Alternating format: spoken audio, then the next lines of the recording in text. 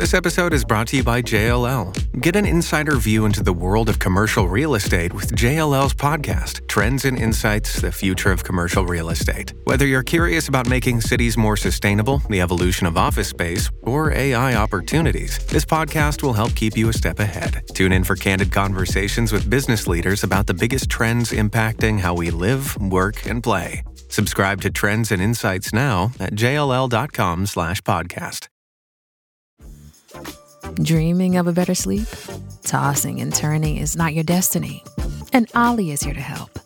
Ollie invites you to sink into sweet, sweet slumber to improve your mental and physical health and overall wellness.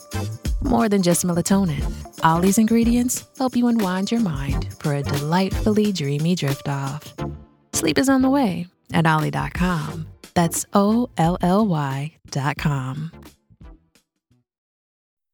Welcome to the Sharkpreneur Podcast with Kevin Harrington and Seth Green. Kevin Harrington is the inventor of the infomercial, one of the original sharks from the hit TV show Shark Tank, and has generated over $5 billion in TV and digital direct response sales. Seth Green is the world's first trusted authority on cutting-edge direct response marketing, a best-selling author, and the only 3-time Marketer of the Year nominee. On the podcast, Kevin and Seth interview sharkpreneurs who share straight talk on what it takes to explode your business. Why do so many businesses struggle while others seem to explode overnight? Do you wish you had the secret to this type of exponential growth? Now, I've scaled more than 20 businesses to over $100 million, and it's not just luck. In my new book with Mark Timm, Mentor to Millions, you'll learn the repeatable framework I use in all my business ventures for massive success. Order at kevinmentor.com and get over $1,000 in bonuses. Head to kevinmentor.com. Welcome to the podcast. This is your host, Seth Green. Today, I've got the good fortune to be interviewing Joran Jenkins from openpalmlaw.com. Joran, thanks so much for joining us. My pleasure.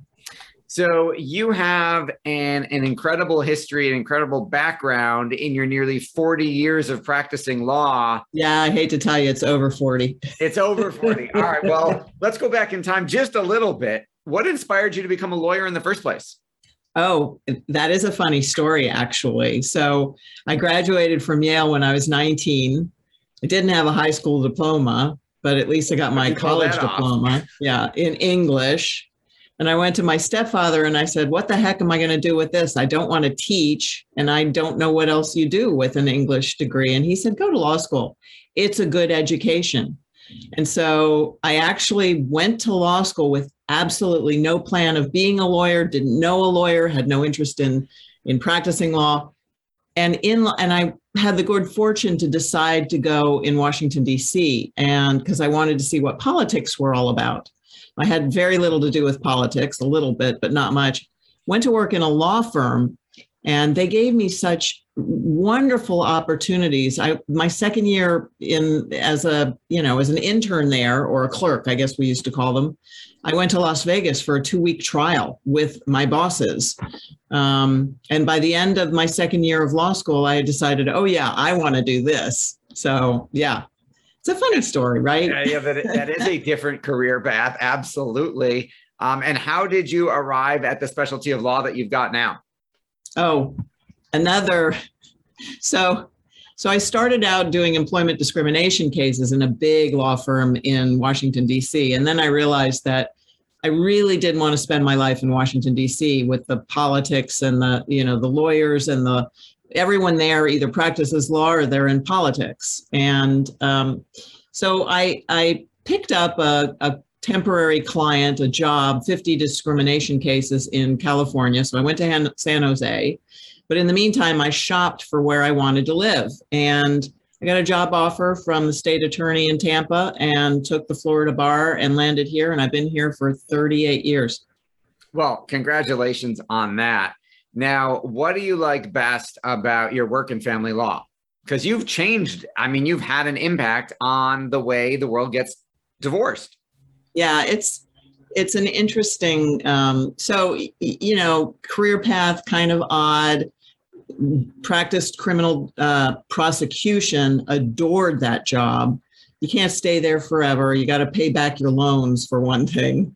Went to work in a boutique trial practice, did that for a while. Went to work in a bigger firm where they wanted me to run the bankruptcy section. And while I was there, just a year in, I got a job offer at a law school. So I went to teach law for a couple of years. I taught appellate practice, bankruptcy practice, and trial practice. And after a couple of years, I realized that I really wasn't cut out to teach. I loved it, but I really missed practicing law. So I opened my firm. That was in 94, so however many years ago, on April Fool's Day, actually. And what I discovered was that all my friends in commercial litigation would send me the divorce cases. Nobody wanted to do that. They were commercial lawyers. And so I learned how to do that. And I became actually known for getting dad's custody, although that was a misconception. My husband, I had married a guy who had custody of his daughter. And so strangely, everyone thought that was my shtick, even though, but I got a lot of cases referred to me that way, and eventually ended up just doing family law, stopped doing the bankruptcy work, stopped doing the commercial litigation, stopped doing the legal malpractice, which I was good at.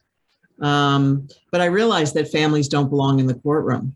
And so that's how I ended up really pushing this collaborative effort to market changing the way the world gets divorced. We don't need to go to court. You don't need to go to court. A judge doesn't need to tell you how to operate your family, even if you're restructuring it. That makes a lot of sense. Talk a little, you've written quite a few books on the topic and others. Talk a little bit about your authorship. How did that get started? And let's go from there. It's so funny because I really think that my life is a series of serendipitous type events. So it suddenly occurred to me one day that part of any marketing effort has to be publishing. If it's a blog, okay. If it's articles, which I was already doing, it's okay. I was editor-in-chief of the Federal Lawyer magazine for 10 years. I was editor-in-chief of another magazine for the American Inns of Court for another 10 years. And I enjoyed all of that tremendously. And then I thought, you know what, if I really want to make an impact, I mean, come on. Now, today it's a little different because it's easier to publish a book. And we find lots of books out there that really aren't that good, unfortunately. But back then, I wrote a book, and in fact, I ended up writing two, because as a lawyer, you write, you know this, you write all the time. And so I collected everything that had to do with collaborative divorce in my life, everything, the blogs, the articles, the memos to the file, the letters to the clients, all that stuff. And I threw it in a pile and I organized it. And then I just looked to see what was missing to tie it together here and there. And I ended up with two whole books that way. That was easy. That was 4 months of work. Strange, huh? Yeah, that you definitely took some very smart shortcuts to pull that off. Yeah.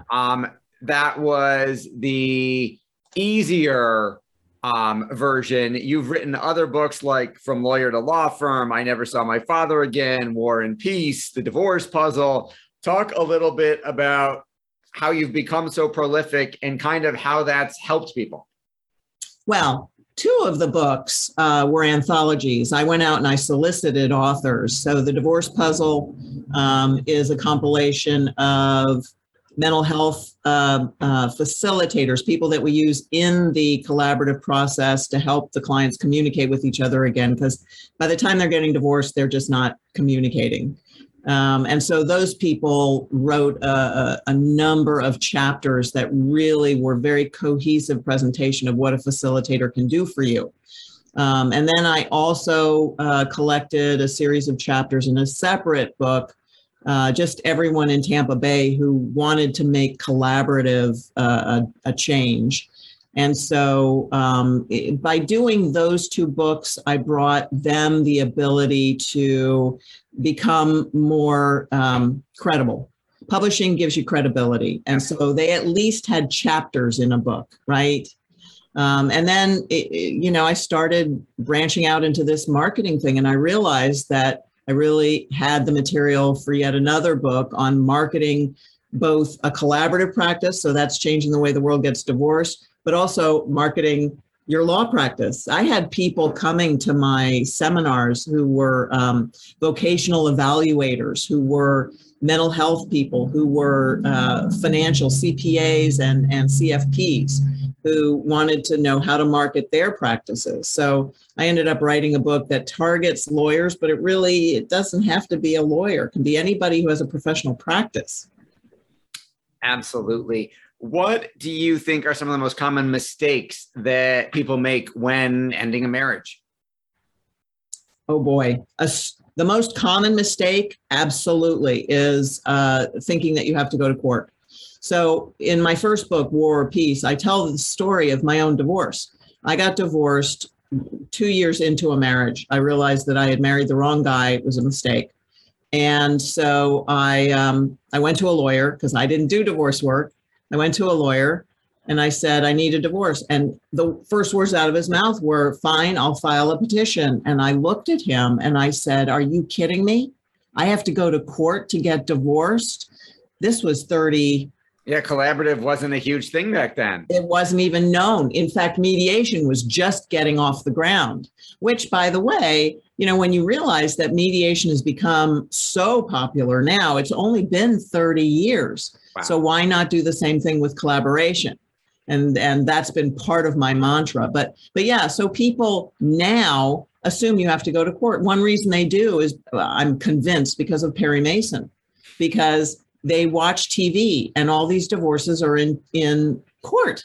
There's nothing exciting about not court divorce. I mean, that's right. There's no movie made with Danny DeVito, in that, right, not fighting, right? There's no come watch an amicable separation. Right. War of the Roses. I mean, It just doesn't have. The problem is, for TV, you've got to have conflict. Yes. To have conflict, you have to have war, go to court, right? You want to, so we try to avoid that in the collaborative effort. And most of the time we do. Most of the time I have just unbelievable testimonials up on my website, because people tell me stuff that even I am shocked to hear. I remember a guy in one of my first cases saying, I learned to talk to my wife again. And she said in a separate debrief, she goes, I learned to hear my husband again. Wow. Which was a funny thing, because in our first meeting, she had run out of the room. She'd run out of my office. She had run out of the building into the parking lot. I had to go out there, put my arms around her and say, what's going on? And her answer was, he's not listening to me. He never listens to me. And I said, come back in. We can help him hear you. And yet, 3 months later, she's telling me this process was fabulous because she learned to listen to him again. She learned to hear him. Wow. So some of the testimonials that you get are kind of awesome. They're inspiring. I think that segues into, your passion is obvious. What do you like best about what you're doing? Yeah, I love helping people. So, lawyers are not just advocates. We're also counselors. And I think it's maybe partially my age. I used to adore going to court. I used to love winning. I mean, it was a passion of mine. I loved making new law. That was my mantra. I want to make new law. But that has morphed over time as I see that families really can use my help in a different kind of way. So I help them hear each other. I help them communicate with each other. I help them find solutions that they never thought of. So yeah, it's just a fascinating area of practice. So 41 years practicing law, but only 10 or so doing collaborative practice. Yeah. And now my practice is almost entirely courtless. I only have a few court cases. People still come to me to go to court because I still have that reputation for being a hard ass. Sorry, but that's what I'm known for. Quite all right. But yeah. You have achieved so much success, not only for yourself, but for your clients. But what's your biggest challenge now? Figuring out how to retire. figuring out whether I want to retire. I think the answer is that I'm going to retire from the practice of law, but possibly not from collaborative practice. I'm finding too many people are contacting me, asking me to mentor their collaborative teams and help their professionals do their jobs better. And that's a lot of fun for me. And then the marketing is also fun for me. I love teaching webinars, seminars, in-person workshops, all of that. I love doing that coaching. Yeah. That is absolutely fantastic. What else do you want to share that I didn't think to ask you yet? I've got 2 websites. One is openpalmlaw.com. That's the law firm. The other one is jornjenkins.com, which is my marketing website. You can find my posters there. My books are there. Everything that I have available to help you market your practices there. Perfect. We were going to ask how we could get how our listeners and viewers could get in touch with you. I just want to toss out a quick legal disclaimer. You are in the state of Florida, correct? I am. Okay. So anything we've been talking about, if you are not in Florida, talk to an attorney who is licensed in the state that you are in. We're not giving any legal advice out on this podcast. You give advice every day. What is the best advice you've ever gotten? Try law school. It's a great education. I can see how that worked out. That is fantastic. Well, I've never been asked that question, and I love that. I love that question. I love the answer. Yes, it works. So for those of you watching or listening, we'll talk to you or see you next time. Make sure you go check out jornjenkins.com or openpalmlaw.com. Jorn, thanks so much for joining us. Thank you so much, Seth. Thanks everybody for watching or listening. Shout out to Bob Lehman, who connected us along with Mr. Newman. Thank you so much for the introductions. Thanks, everybody. Do you need money to fund your idea, product, or service? Are you ready to take your business to the next level, but need capital to get it done? Kevin Harrington has heard more than 50,000 pitches and knows how to help you make the perfect pitch to get the funding for your entrepreneurial dream. He's distilled the process down in his perfect pitch cheat sheet, and it's yours for free. Just text PITCH to him right now at 727-888-2100. Text PITCH to 727-888-2100 right now and claim your free perfect pitch cheat sheet. Text PITCH to 727-888-2100 to start funding your dream today. This show has been produced by Market Domination, LLC. To discover how you can have your own show completely done for you and turn it into a real published book and become the authority in your marketplace, go to www.marketdominationllc.com/podcast offer. This podcast is a part of the C-Suite Radio Network. For more top business podcasts, visit c-suiteradio.com.